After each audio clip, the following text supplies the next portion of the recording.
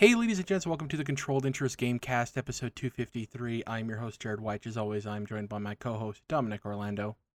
Joining you from September 1st, mind you, which is a lot of things. It's football season first and foremost. It's fall, not technically, but whatever. And I guess it's fall TV season too. At least for us, it feels like we're feasting on good shows. Yeah, it's a good time to be all right.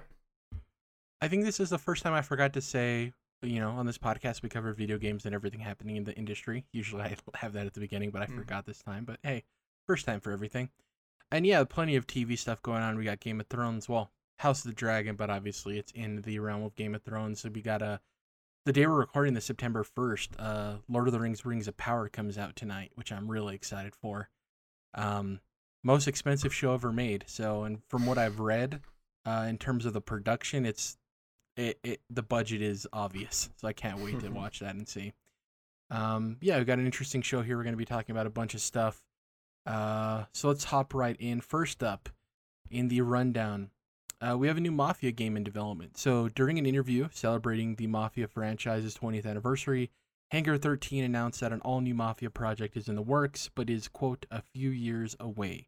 Now, obviously neither of us are huge Mafia people, Dom. We're kind of familiar with Mafia 3 because that was the topic of conversation during the time in which we've done the podcast for several reasons, one of which being the lack of commercial success and critical success that game saw. People talked about how it was an interesting setting. It took place in New Orleans in the South, and obviously it had an African-American protagonist. For me, Dom, I think my hope for this is that it's a series like soft reboot. I hope it's not Mafia 4. I hope it's just Mafia something. And I think that'd have a better chance to get people in because I would be more interested, honestly. Obviously, sure, they can release Mafia 4 and say it doesn't, attach to any of the previous games. But I think for general audiences, not having that number attached makes it more welcoming. Would you agree? Yeah, I know they just did like a remake of the first game, I believe. The definitive edition, yeah.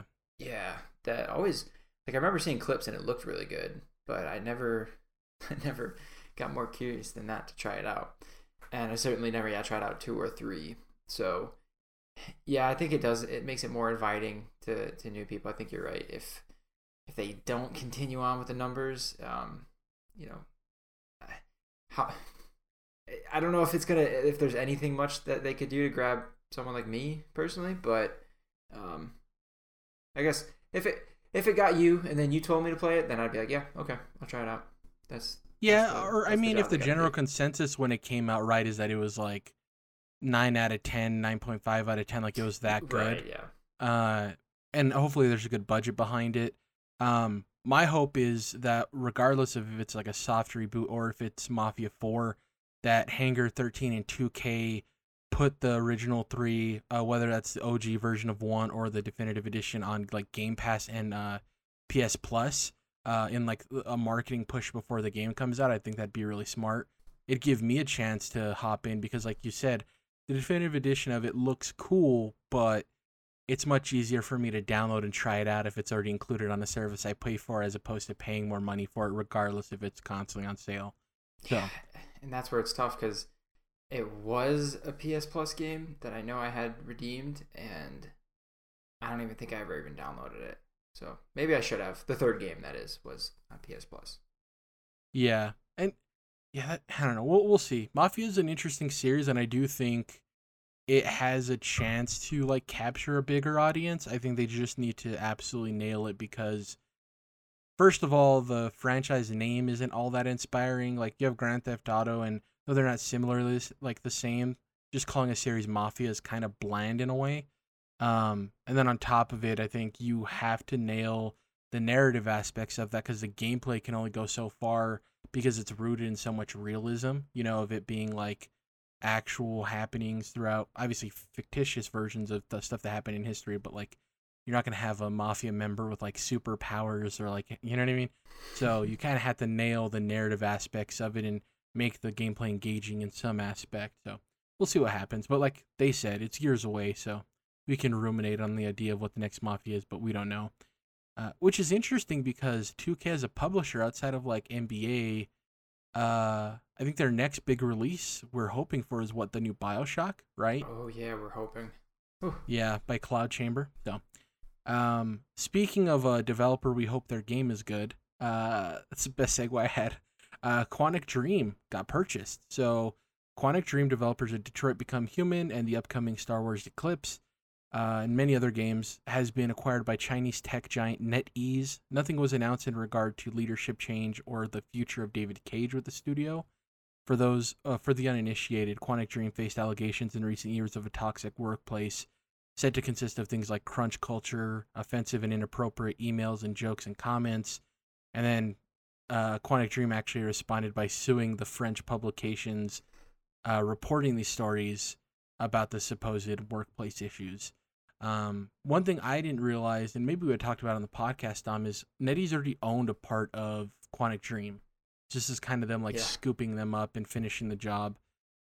Interesting that there's no say about leadership change with David Cage. If I was Star Wars or NetEase, I'd be a little bit hesitant about this in terms of Star Wars investing and giving their IP to them, and then obviously NetEase purchasing them. Do you think it's like a very tight rope for him and like the culture there? I think they're giving him the benefit of the doubt for now, but if anything were to happen, it's like you're gone. Yeah, you like to think. I mean, what's been happening though, right? Because a lot of those reports were like, this is how it is here on a regular basis, right? So have things improved since that stuff came out? It's hard to imagine, at least certainly not to the extent which they need to improve. So it's not, to me, it's like stuff is probably still shitty there as a place to work, for chunks or, certain types of people there. So it's like if there's another report about it of something specific that comes out, I don't know. Part of me kind of hopes that this game, the Star Wars game specifically, Eclipse, is just way far out, or even, to be honest, I don't want to say like I hope it gets canceled or something, but like I just dread the day of having to make that decision of like, should I play this? Should I support this guy? And that whole thing that a lot of people are doing right now with Hogwarts Legacy, right? So, I would hope that, I would assume and hope that, they're on a short leash as far as, what's going on over there and how Star Wars and NetEase and all their stakeholders are concerned. I mean, so if I was a studio lead, or even if I was part of like the team at NetEase managing their publishing house, or the people that run over, like look over their developers, I would obviously look into the company, see if the culture has changed, and if it has, leading up to the game's announcement or release, I would have journalists come in and anonymously interview staff, and because if it has turned around, get those stories of good faith and everything turning around. It's that way when this game does come to fruition, people like you aren't sitting there having to make that choice. Like, we know that it's changed, you know what I mean? And I think that'd be good for the game. That'd be my plan. Obviously, that's asking a lot, considering studios, especially somebody like David Cage, doesn't seem like the type of person that wants people going in there and investigating. But if you are working to turn things around, they could use a positive PR to any capacity, Yeah, I mean, I know you know this, but I'm going to say that's very naive of a hope. Because think about David Cage, right? At this point, I don't know how old this guy is, but he's a full-grown adult who has, made a lot of critically acclaimed games, probably made a lot of money. Just doesn't strike me as the type of person who's just going to actually admit to having a shitty culture at his workplace, let alone actually trying to change it. I mean, instead they're just suing that journalist or whatever that site was or whatever. So like, it just doesn't. And I'm looking at it from like Star Wars NetEase's perspective, not necessarily Quantic Dream from the top down. But like, when you're looking at like the pure numbers and the business aspect of it, that's a smart business move for them to do, to give the optics of that developer they just spent money on a facelift of sorts. But we'll see what happens. I mean, he's just got to go. Sometimes it's like, some people aren't going to change, and if you really want everything else to survive. Like guys like that gotta go. He'll be fine. You know, I'm sure he's loaded and whatever. Exactly. And it is weird because Quantic Dream always felt like a studio PlayStation should have bought long ago, right? They just, the relationship they had, but it seems like, there was a reason they probably didn't for one reason or another. Maybe. That's it, yeah. And now NetEase purchased them, who's a Chinese company. And I don't want to sound xenophobic, but like between Tencent and NetEase, they aren't necessarily companies who strike confidence for me in terms of people buying stuff. And it is a hesitancy of just the unknown of they have so much money, but they're not as familiar to gaming audiences as the bigger publishers were familiar with. So I kind of want to give them the benefit of the doubt, but also I am a little bit worrisome. A story I didn't include this week is that it was Tencent and PlayStation now have a cumulative ownership of 30% of From Software. That's right. Which is kind of crazy. Tencent's at 16 and PlayStation is at 14. I'm sure they both would have loved to get more. Exactly. But couldn't for whatever reasons, yeah. So it's always worrisome, but like I said, I don't want to come across xenophobic because when we talk about these American companies, it's like, oh, we're a little bit more familiar, it's okay, and then with these Chinese companies, it's like, oh, be fearful, and that might not actually be the case. We just have to wait and see for better or worse. Next up, a new Assassin's Creed was revealed, Dom. Well, it was leaked, and then Ubisoft's like, take down all the photos, we'll reveal it ourselves a couple of hours later. So this is from Ryan Dinsdale over IGN. Ubisoft has officially unveiled Assassin's Creed Mirage following the leak earlier on September 1st. I'm going to interject here. We talked about this leak like weeks ago, too. This has been a rumbling forever. So their tweet read, Assassin's Creed Mirage is the next Assassin's Creed game. We can't wait to tell you more on September 10th at Ubisoft Forward at 9 p.m. Eastern Standard Time. If that date sounds familiar, that's the day after the Marvel Disney Games Showcase. So hopefully we can get a good weekend of announcements there. So a new image of the game was revealed in that tweet, showing presumably the protagonist, rumored to be Assassin's Creed Valhalla's Basim, which we talked about before. And he looks like he's dropping in on assassination. The rumors have suggested this is much closer in both structure and gameplay to the original first 3 Assassin's Creed games, Dom. And that has me excited. I like the RPG open world that Assassin's Creed has evolved into, but I also enjoy the classic way in which Assassin's Creed was designed. And I would love if we enter a place in which we get the big Assassin's Creed open world titles, but alongside them, ever so often, we do get these smaller, vintage, classic Assassin's Creed experiences. What do you think? Is there any way Assassin's Creed can pull you in? Would it be this smaller scoped title, or how do you feel about this project? Yeah, I think for me, the most enjoyment I got out of Assassin's Creed were the first couple games. I don't know. I think I look forward to that gameplay again. So yeah, like more focusing on stealth and combat and less so on some of the RPG elements in the bigger world and that kind of stuff. I think I'd be more into that. That being said, not Valhalla, but the one in Greece was called Odyssey. Odyssey, of course. The best part about that game was the protagonist, Cassandra. She was great. A lot of the other characters are great too, and all that kind of stuff. So if this game, also has a cool protagonist. Even looking back, the first game, the protagonist was just kind of a guy. And the second game, though, is when we start with Ezio, and Ezio was fantastic as well. So I think that's a big part of it too, not just necessarily the change in the gameplay or the structure, how the game is structured, all that kind of stuff. But I hope that it also has a cool protagonist again, and that more than anything is what would draw me in. But it also as days go by, as I get older, smaller games are a little bit easier to digest in general. So probably that's more what you're asking, maybe. But I look forward to that instead of what I think Chris was talking about, having spent over 100 hours in Valhalla, something like that. So yeah, I think the intimacy of those other games is cool because one problem I've seen in the modern Assassin's Creed titles is that sure, you can technically assassinate targets, but it doesn't feel as rewarding. Whereas when I remember playing the Ezio trilogy and the original Assassin's Creed, you felt the kill. Shout out to Michael Huber of Easy Allies. You felt the kill, and it felt like like I said before, an intimate connection because there was a reason you were going after the specific person, and it did rely more on stealth. One thing, I may be in the minority on this, Dom. Do you remember the OG Assassin's Creed multiplayer? It was so fun. Very underrated. Yeah, it was basically, it'd be like, 6 assassins on the same map, and you would get a target on your screen. Everyone would have a target to kill out of all the players, and you would have to like hide in the crowds and try to kill each other. It was really fun. It didn't last very long in terms of the titles they put it in, but very underrated. I doubt it'll come back, but maybe one day to some capacity. One thing I wanted to mention too, the setting of this game is going to be in Baghdad, which is cool. It's not normally a setting we get, so that's going to be super interesting.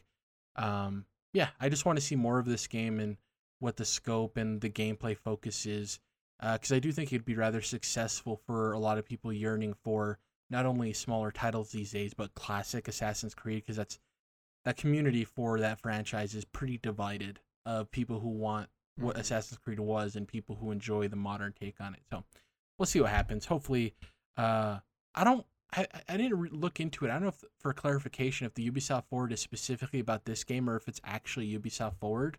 I'll have to look into that. I'm hoping it's the latter, so maybe we can get some announcements.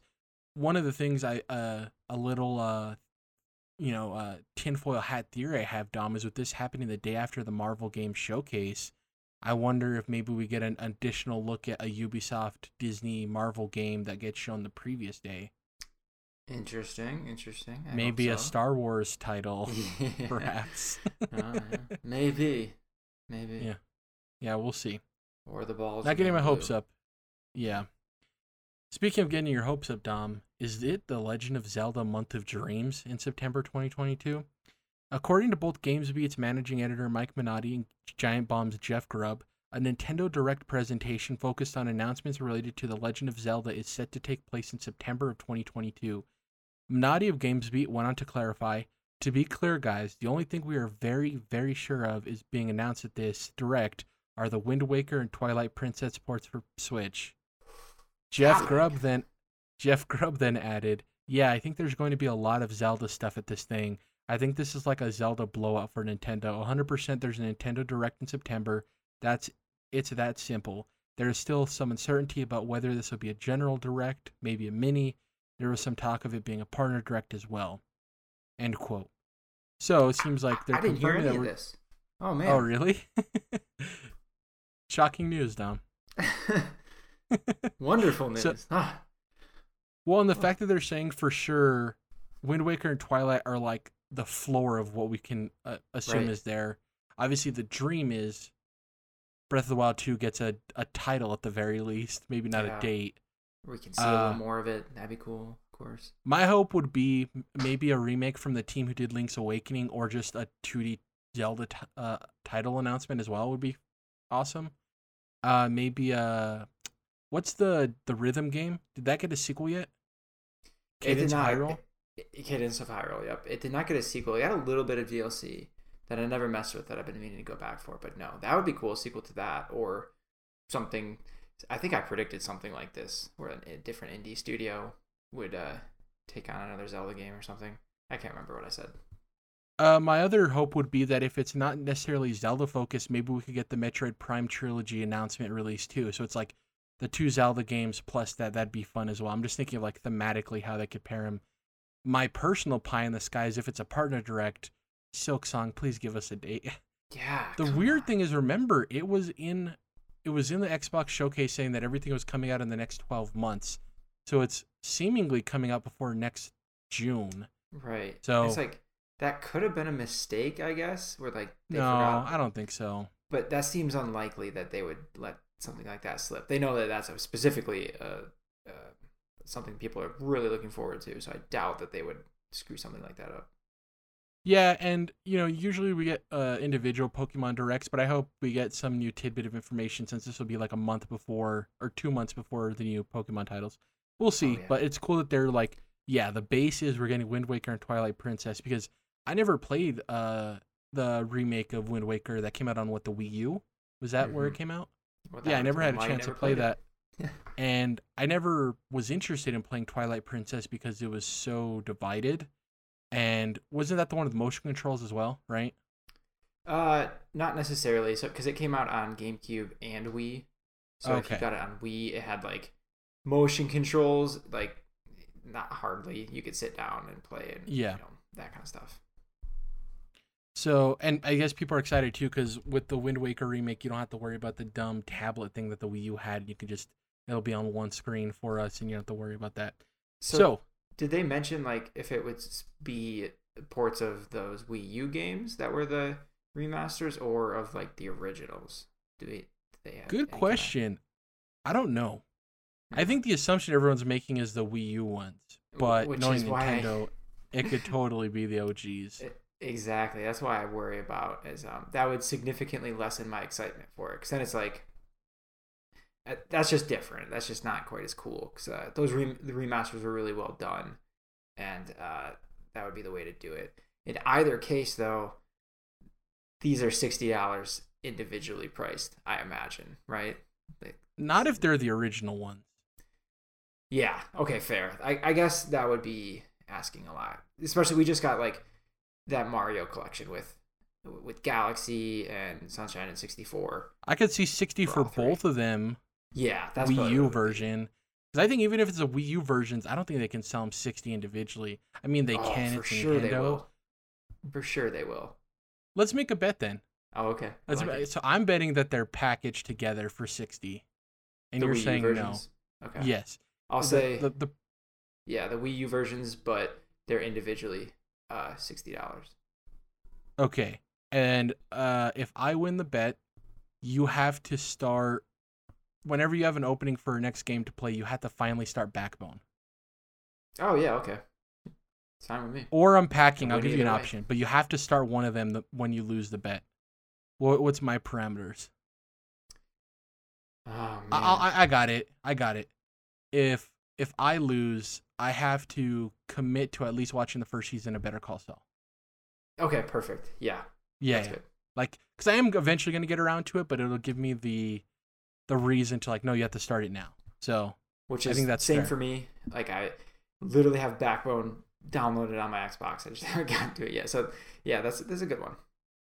And I'm so the way it'll work is you start Backbone. If you don't like it for any reason, play Unpacking. I think that's the way to make Okay. it work. Sure. So it's like a similar investment for both of us. Okay. Bet aside, let's get to the topic of the show. I want to talk about this Last of Us Part 1 conundrum. So I'm going to read through this and then we can talk through it. So The Last of Us Part 1 was released this week, September 2nd. We're recording on September 1st. And there are dozens of conversations surrounding this game. Some focus on the idea of calling it a remake and how some believe it's much closer to a remaster. The topic of its price, that being $70, and if it's too steep a number for what the game is. It also currently sits at an 89 on Metacritic, which is the lowest score any iteration of the game has received. For reference, the original is at a 95, and the remastered version is also a 95. So I wanted to have a discussion about how we feel what are the errors PlayStation and Naughty Dog made, and what we feel are the solutions or changes that could have been made to alleviate the conversation happening on the internet right now regarding the release of this game. We're not necessarily talking about the quality of the game itself. It's like the weird decisions that led to messed up optics for the game and all of that. It's like And then we can also have a lot of the reviews just have me chuckling. Like, yeah, this is ultimately a masterpiece, 10 out of 10 game, but I don't really recommend paying $70 for it. Kind of weird stuff like that. exactly. And the whole conversation about the responsibility of the consumer, like you can't sit there and be critical of this decision and then go out and buy it. Like, you know what I mean? It's like that whole story about how the what is it, boycott Call of Duty group on Steam, and then they went the day of Call of Duty's release and looked at the group, and everybody on that Steam group was playing Call of Duty, the new Call of Duty. It's really funny. Oh, yeah. Words are hollow without action, which is a quote I recently heard from the coach of the Chicago Bears, which was a really good quote. Words are hollow without action, which is true. And money talks. Exactly. Lastly, how does this all sit with us knowing that a bundle collecting both the PS5 versions of the two games will likely see a release in the coming years, likely near the premiere of the HBO television show? There's a lot in here. So the first thing I want to talk about is I think the price, right? sure, there's a conversation to be had about like what is value, and you can't point at a game and necessarily say that's worth $70, it's worth $60. But as a consumer, I'd argue you can. You get to decide what you find is worth the number you're willing to pay, right? And for you and I, $70 is too much for this. Especially when I read about it having literally almost no gameplay changes to have it mirror what we saw the evolution of the game being in Last of Us 2, where it's a lot more visual. And obviously, this is being very general about the changes they made to the game. They didn't just move up the the visual detail slider and then port it. But I do think that's an issue. And I think pricing has been an issue for PlayStation, whether you're talking about the price increase of the console recently, which we talked about. You talk about the $70 in general for games, which is tough. You talk about PS Plus and how the tiers are weird and the value you get from them. There's a lot of pricing issues with PlayStation, and I think this is just another one of them. We kind of had the similar discussion way back when Spider-Man Remastered was announced, right? So there, I think just making it a bit cheaper is an easy solution and kind of lessens the blow for people, especially because would you agree, Dom, that the packaged both games is all but inevitable? Yeah, because The Last of Us Part 2 never got an official PS5 version. So I think they patched the PS4 version so that it could, run at a higher frame rate or something on PS5s. But that's it. So it feels likely that game will get an actual PS5 SKU with like a handful of tiny improvements. Probably some of the new, a lot of the stuff they already have in that game. So it probably won't be even anything like the improvements they've made like beyond this game. Or you get what I'm saying. So that feels like it would probably come with the beta access right to factions, like the multiplayer game. That'd be a good. That'd be interesting. Yeah, I could see that. But then I don't even. They probably put it together. Yeah, why not? One box or one SKU, whatever they want to do with that. That feels likely. That to the extent of which they've milked this first game, there's still a little bit left in the udder for the second game. Well, and I think that's a conversation in general, is that it feels like PlayStation is milking Last of Us for all it can, which is a bit of a bummer, because I think the more they do that, the less special it becomes overall, at least from my perspective. And I'm not quite to that yet, only because they're not milking it by like what I in my head I visualize it as like, I don't know, like flattening it out, like just extending it in every direction. They're milking it for like every dollar of what already exists, but it's not like there's a new Last of Us game every second going off every side character, stuff like that. That's when I get like more worried about the quality of the stories and stuff. But so yeah, that's interesting, because for me, I am more worried about, and obviously I'm going to be very, very much generalizing. I'm more worried about a game being released with no changes and them asking for the same amount of money. That's more milking to me than them potentially releasing a spin-off game that isn't good. Obviously, if it gets like multiple spin-off games and it's just they're making games to make games, that's one thing. But to me, it's worrisome. Like it's milking with less effort, in my opinion. And I know that sounds hyperbolic because it is, but it's like, I'd much rather be mad that they're milking it and that they're making a spin-off game that is bad than them releasing a game that's visually upgraded but changes almost nothing about the actual game. That to me is more worrisome. And I don't put as much pressure on Naughty Dog, because even through interviews and stuff, it's kind of obvious that Neil Druckmann isn't the one behind this. Not saying he's against it necessarily, because he likes people to experience the story his team made. But I'm not holding it necessarily against Naughty Dog. I don't think Naughty Dog was the one that was hammering home, let's do a PS5 version of The Last of Us 1. I think PlayStation presented them with probably the budget and the project opportunity, and Neil and his team thought about it, it's cool, let's do it. But I don't think they were necessarily the ones like, this is a must do for us, So I don't really blame them that much. I'm trying to remember, and I might be wrong on this, but PlayStation had that support studio who I thought, like one of Schreier's reports, said that the support studio had this idea and they had already started working on it, at least to get a demo created. And they showed Sony, they showed PlayStation, and PlayStation said, yeah, that's great, but we're going to have Naughty Dog finish, which is like, okay, Naughty Dog, maybe, I think you're probably right, where it didn't seem like, when he was talking about it, Neil Druckmann wasn't like, he was trying really hard to like sell all the improvements on it. Frankly, the extent of which they've been doing that, I think is telling. When they have to explain in great detail, over-explain, each like little thing they improved on, which like, yeah, I know a lot of work went into it, and all that kind of stuff, but like they're really doing their best to try to justify the price, and that, I think that tells you a lot. They're, instead of just putting something out there, like how much of that is going to happen for God of War Ragnarok? Hardly. I doubt much of anything. We'll get one really good state of play that explains some new systems, and then you're going to put it out there, and the thing's just going to sell, right? They're just going to let it talk for itself instead of having to do too much of the selling.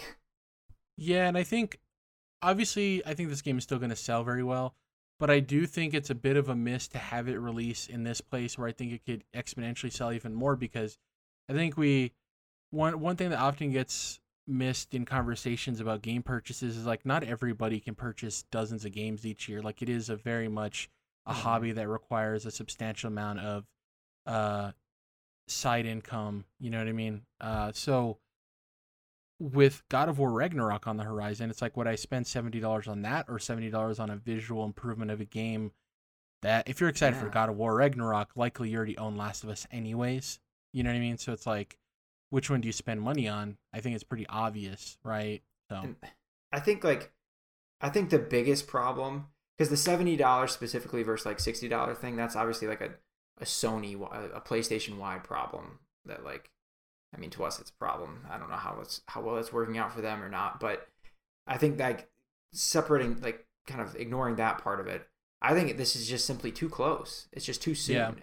Because if there wasn't just a remaster on the previous generation, like these conversations about, because to me this is clearly a remake, like very clearly, but from how they've described like what the work they put into it, that's what I envision. Remake is mostly a marketing term anyway, but like it's just because the previous versions are so recent that it doesn't feel as much like a remake, you know. And so that's a fair thing to question. Whereas I think if the PS4 remastered version never existed, and this was instead a remake of a PS3 game, much like Demon's Souls, which also sold for $70 and was the same exact game, few minor system changes, but otherwise it just looked better. Same exact thing, but this conversation didn't happen at all with Demon's Souls when that was remade. So I think that's like the biggest problem that they have with this. I still think it's too much money, even in that case. Like $70 for Demon's Souls is it's a little bit longer of a game, so it's a little easier to swallow. So I think that, and also the other problem with it is it's less content. The remastered and the original games both had the Factions multiplayer mode, which is still going on today in the remastered version. Maybe even the PS3 one. I'm not sure about that. It couldn't be. That's too old. But like, you're all of this on top of that, and we're not getting the multiplayer mode that the PS Plus remastered version you can get today does include it.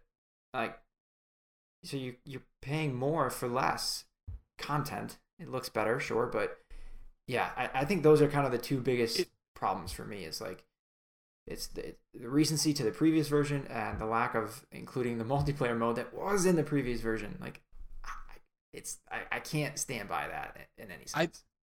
And to compare it to something that I think is near and dear to us, I think it'd be the equivalent of if Blue Point did a visual update to the remake, the remaster of the original Dark Souls, because that came out a few years ago, right? If they released that this year and it was a visually updated version of Dark Souls remastered and it was selling for $70, I would also have an issue with it, because to your point, right, it's a game that's getting visually restored, but it isn't even that old.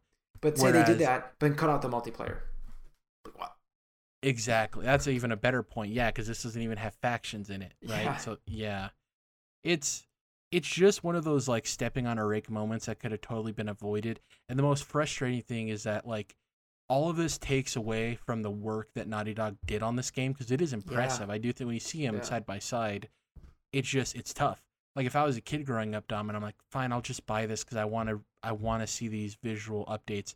I'd cross my fingers and hope that my parents read my Christmas list of wanting God of War Ragnarok and they got it for me. Because when you put them side by side, this version of this game being released in God of War Ragnarok, like I think it's pretty easy to determine which one most people are going to want to spend $70 on. And that doesn't take away from the quality of Last of Us Part 1. Like we all know how good that game is. It's a bummer. And it's clear because the Metacritic scores are showing that too, that despite it being the same game virtually, there's just so many things surrounding it that don't make it as celebrated as it could have been. Maybe not should, but definitely could have been. So it's a bummer. It just irritates me because. And they know all this, right? Like they certainly had many conversations about all this stuff, right? And at the end of the day, to me, I feel like they justified it like with ego. And that's what I think maybe bothers me the most, and where like I and do spreadsheets. Wonder, I don't know. We'll see. I hope that it doesn't sell.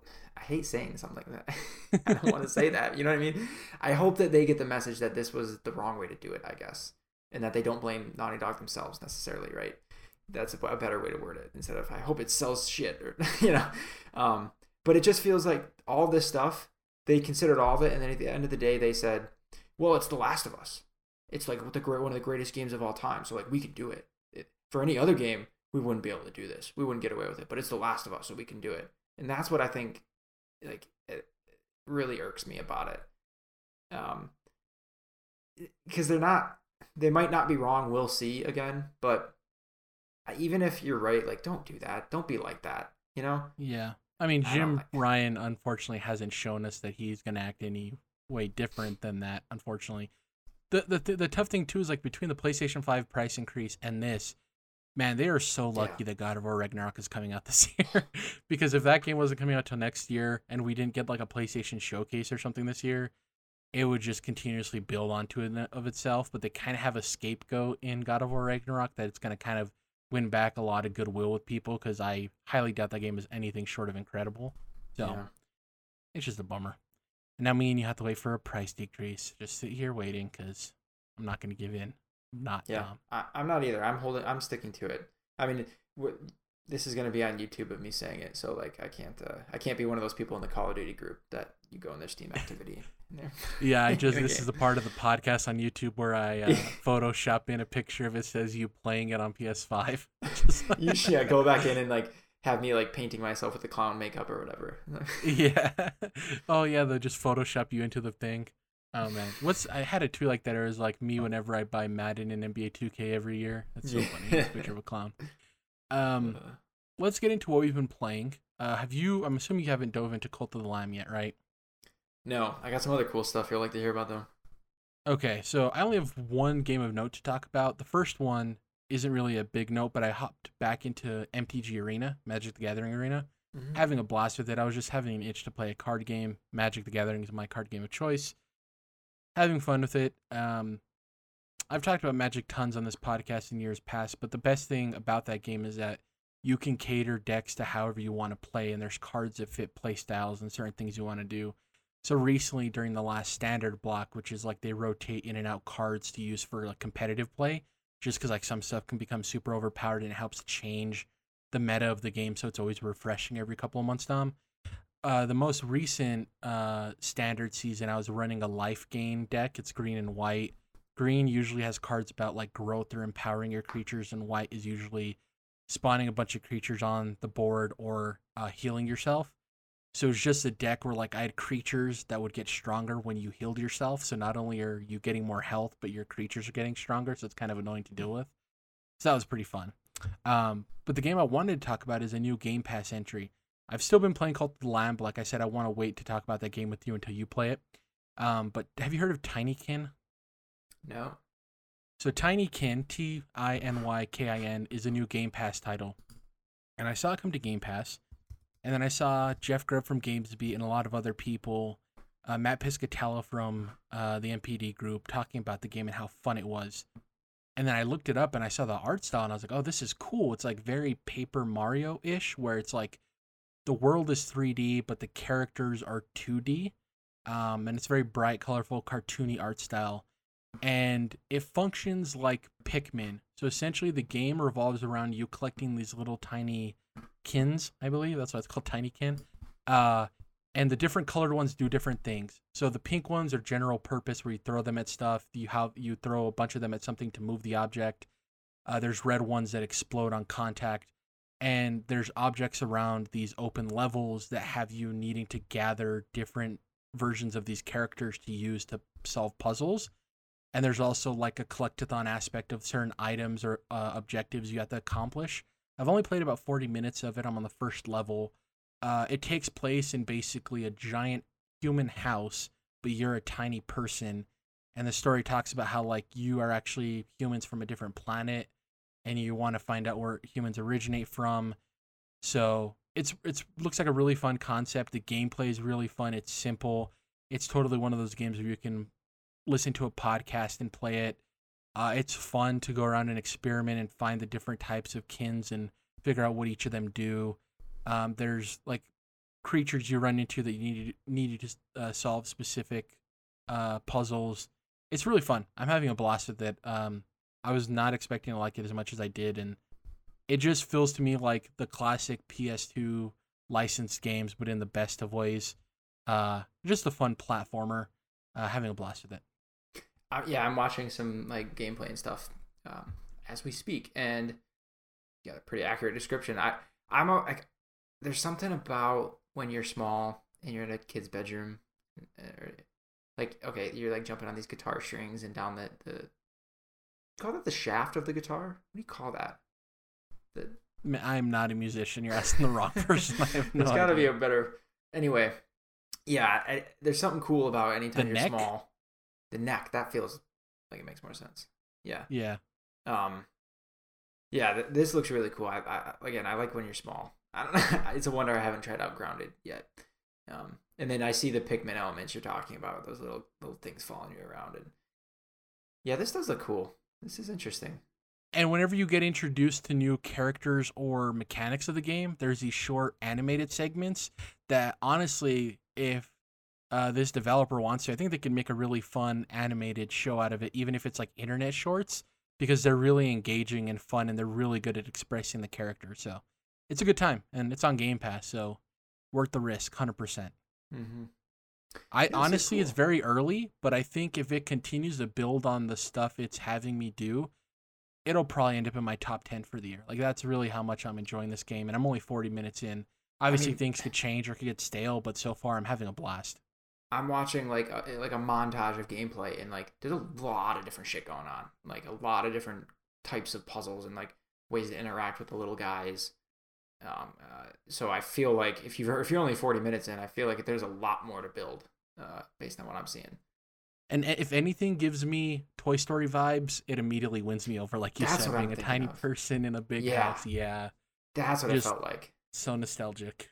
And then like just on Toy Story when like they set up the like Hot Wheels ramp and Buzz is like flying through that, or like on the thing, and he's flying through the air and he hits the baby carousel thing and spins around. That's what this feels like except it's puzzles and yeah. This is the Toy Story what Grounded is to Honey, I Shrunk the Kids, and both of them are just like, yeah, hit me in the nostalgia. Okay. I forgot about Honey, I Shrunk the Kids too. That's yeah. Okay. No, I might poke around on this too. Man, I love Game Pass, dude. I can't even. It's definitely worth it, Dom. Just download it and check it out. It's fun. Anything else? No, that's pretty much it. Obviously, House of the Dragon is good. Don't want to spend too much time on TV. Yeah, that's pretty much it. Man, and House of the Dragon, like, it's another good episode, and things are moving fast, and I'm like interested, and then we're getting into this past episode, and like I've like audibly gagged and almost puked on myself when they introduced the princess that they wanted him to marry, and she's like freaking 10 years old. They're like, because they talk about her, right? And he's like, she's kind of young, and so in my head I'm thinking it's probably like a teenager, right? But and he's talking to her all of a sudden, I'm like, That's not her, right? That's a 10-year-old. Well, they showed her in the previous episode when they were watching the jousting. They showed her and her brother sitting underneath their parents. So when the next episode happened, I was like, no. It had to be somebody we didn't see. And I was like, nope. Yeah. Which sadly, like obviously House of the Dragon and Game of Thrones isn't historically accurate, but certain aspects of it are things that happen in real life, and that's one of them, and it's just so gross. Yeah, it did not make me. They're going really hard into the terrifying things. Well, anyway, the cool thing is when you find out that there's going to be a 10-year jump in the show, which I'm excited about. I did not know that. Ooh, that's not a spoiler either. That's public knowledge.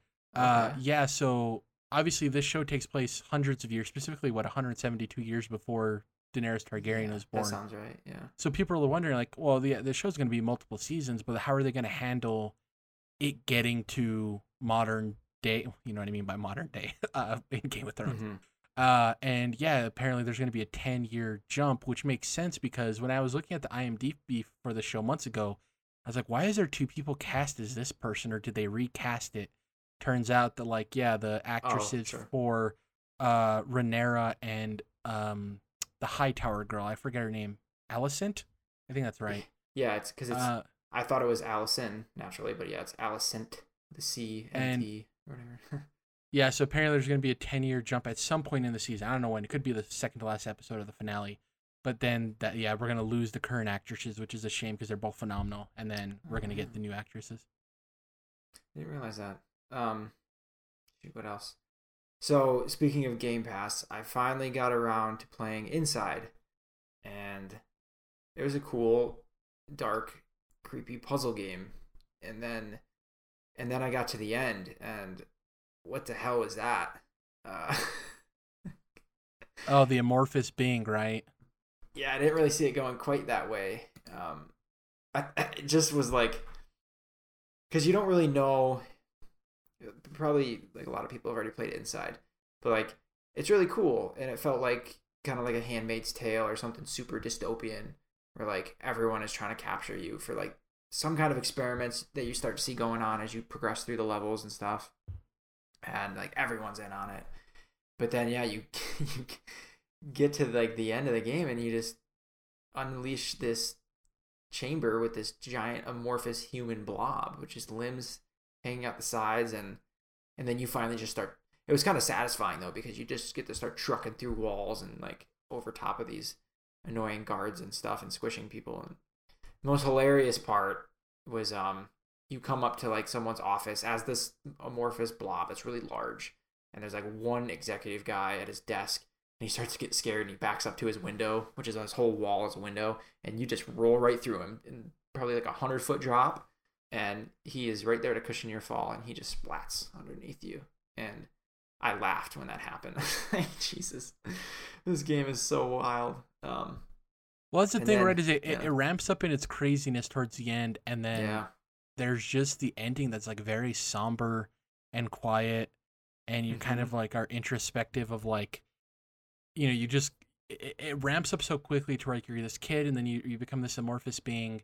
And you're destroying everything in your path, and then you quietly just reside on this beach, and it's like, what now? I just like caused all of this, and like, what's the fate of this thing now? Like, after all of the adrenaline is gone, what's left is like depressing and sad, and like the reality of the whole situation. It's just like, ugh. Yeah, no, that's how I kind of felt like, because it was like ramping up, and I'm like, yeah, I'm out. I escaped. I don't know what to do as this thing now, but then he just kind of parks it, and I'm like, well, am I dead? No, he's still moving, he's still breathing. Can't control him anymore. Is the game over? What's going on? And it just felt like, yeah, I was like, weird. Like, yeah, I guess this is the end, but so what? It was weird. I don't know how I feel about it entirely. But that's good, right? Because art is supposed to make you feel, and it might not make you feel anything specific, but the fact that you are thinking about it and you are unsure. Honestly, it's very similar to how I felt at the end of Last of Us Part 2. It's just, you're full of emotion, but you don't necessarily know what emotions you are feeling or what you should feel. Or what but you just feel something. You know what I mean? Yeah. And it was been a few days since I finished it, and I still am thinking about it like a little bit each day. Like, so, ugh. And the boy with the long hair is so haunting underwater. Oh, the water creature. Yeah, I don't know what the. Yeah. There's cool stuff though, like cool elements with the puzzles and how they. It was a very clever game. The gameplay was really good too. In addition to all the weirdness. So yeah, I really enjoyed Inside. It was a really cool game. It was a good evolution of. You played Limbo, right? Way back when. Never played Limbo. You should play Limbo. I don't know if it's on Game Pass, but it's also really good.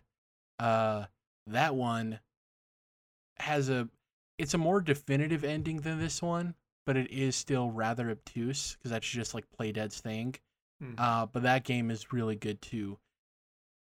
Inside feels like it's more about the environment. The puzzles are still really well designed and stuff, but that one feels like it's trying to more to immerse you in the world, whereas Limbo is much more simplistic in having you focus on the puzzles, if that makes sense. Still does good world building, but it's clearly the first game, and Inside was the evolution. I'm glad you finally played it, though. Yeah, I finally got around to it. That's been on the shame list for a while. I also put a little bit more time into Unsighted, and I love it, man. Like, I had started it, and I briefly talked about it. I can't remember if I was on the show last week or it was just to you, but I'm like, oh yeah, I really love the art style. The combat's pretty fun. It's kind of like Hyper Light Drifter, but there's dialogue, and that kind of stuff. But then it opens up, and there's a town, and there's shops, and then I have to go into these 5 different dungeons to collect these 5 different pieces of this thing so I can win. And I'm like, oh yeah, we got ourselves a 2D Zelda game here, and that's really what I'm. It's Hyper Light Drifter mixed with a 2D Zelda game, and I'm all about it.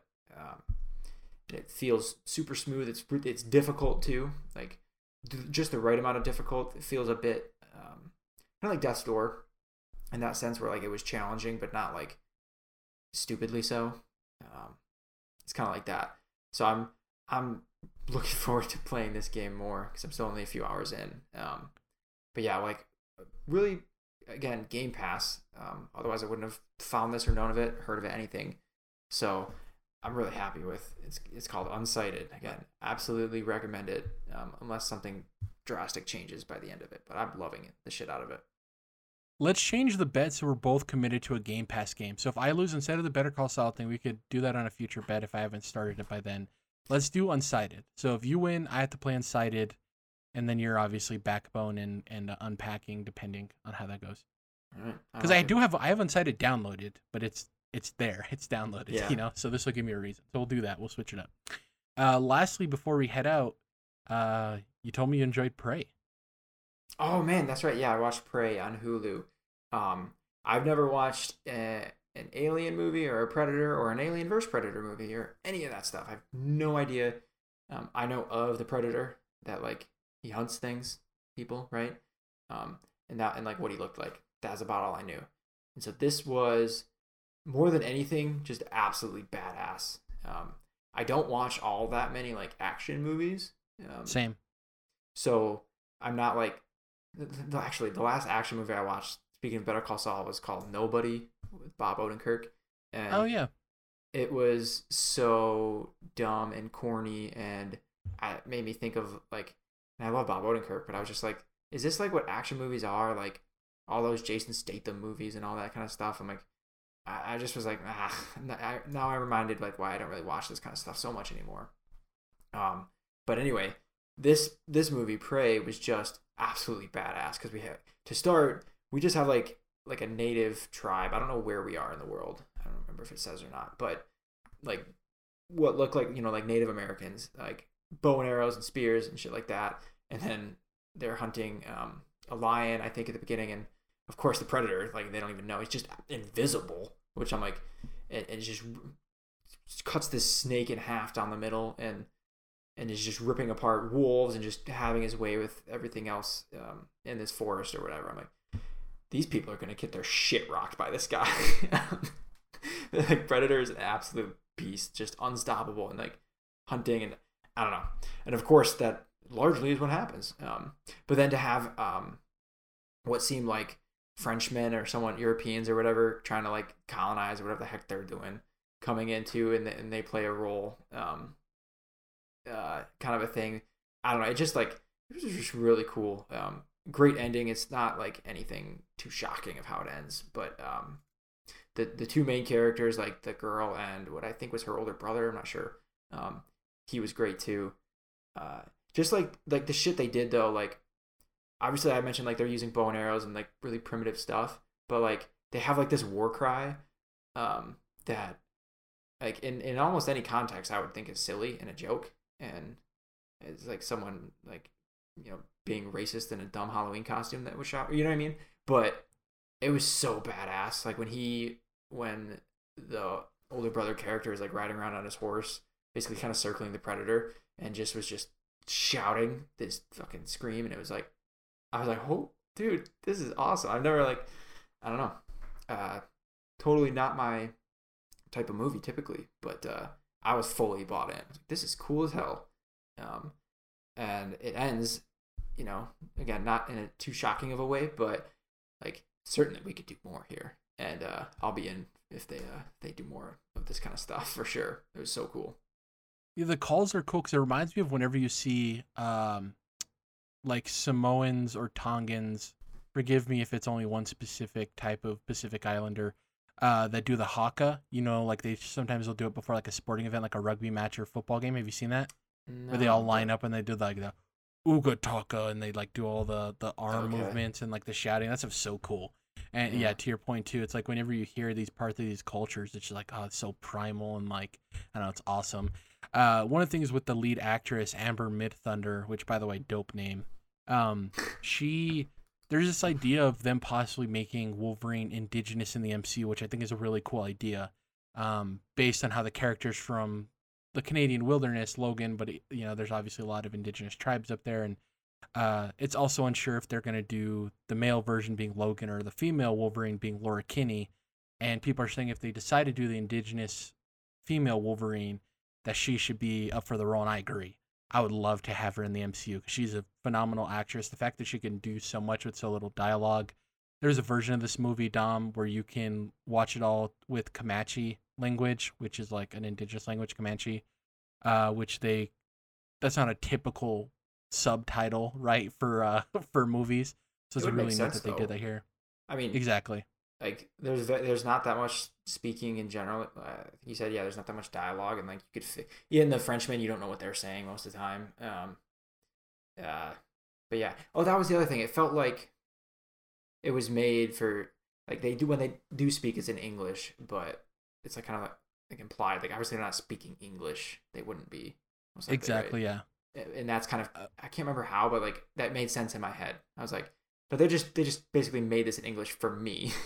Exactly, yeah. But they wouldn't be speaking English here, yeah. And I love the parallels they draw between, like, there's a point where she finds all of the dead buffalo on the plains. Yes. And your immediate thought is, I can't believe the predator killed all these things. Like, yeah. And then she finds like a cigar, and you're like, oh, this isn't the predator. It's the actual predators of the land, the colonists. Mm-hmm. There's so many cool aspects of it. The way she gets revenge on the French colonist for her brother. Yeah. And that whole scene is brutal. It's just very well shot. Even though the movie doesn't have a huge budget, everything looks good. The Predator was shot all practically. They hired this like 7-foot tall actor and did all the prosthetics, and it looks phenomenal. So in the lore, what I found out is that the way the Predators, whenever they land somewhere new, their whole job is to find the apex predator, Dom. And that's why throughout the movie, at the point where he kills the snake, he watches like the rat eats the bug, the snake eats the rat. It's just going up the food chain. Yeah, and then he kills the snake, and then he kills the wolf, and then the bear fight is sick by the beaver dam, which I thought was so well done. And the dog chasing away the bear and everything. It's like, oh no. And when she figures that out, and she like basically lets the one colonizer guy kind of like target her, just so that the predator would go after him instead of her. And she says something clever about it. I can't remember what, but I'm like, yeah, I knew she would be able to like outsmart this thing eventually, because you have to, because he's just so physically dominant and has all these tools. But well, and then the whole thing about her going, I forgot what the actual ritual is called, but in order to become like the village warrior, you have to go out and kill something that could easily kill you. So that's why they originally got to kill the mountain lion. She doesn't get it. Her brother does. Later on, he tells her the way he killed it is the way she told him to kill it. Her Right. strategy, and her version of that is killing the predator, which is really cool. Such a good movie. And like that's the cool thing is it's not like sure, like you said, there's enough narrative meat there to build on it, but they don't need to. And Yeah. it works on its own. Me and you who have very little prior knowledge of the series, it works. It's not a long film. Like I said, it's not a huge budget film, but it is good. And it's just so good. I think that's it for this week's show. Next week, we're either recording on the 8th or the 9th, which I don't know when those presentations are happening, so we might have information on what happened at the Disney one, or we might not. Other than that, yeah, we're probably going to be talking about, I'll probably be talking about Tinykin. You'll probably have some more Unsighted to talk about and all of that good stuff. And yeah, we'll catch you guys next time. If you can, please follow us on YouTube, Controlled Interest, search us up, subscribe, like the video, and comment. Let us know if you're excited for The Last of Us Part 1 or if you're holding out for a sale like we are. On Twitter, you can find us collectively at CTRLINT. It's Controlled Interest abbreviated. You can follow Dom at Dom Kenobi, but the O in Obi is the number 0, not the letter O. And I'm at Jared Wyche, JerradWyche. Other than that, check us out on the podcast services, whether that's Spotify, Google Play, Apple Podcasts, all of that stuff. And we'll see you guys next time.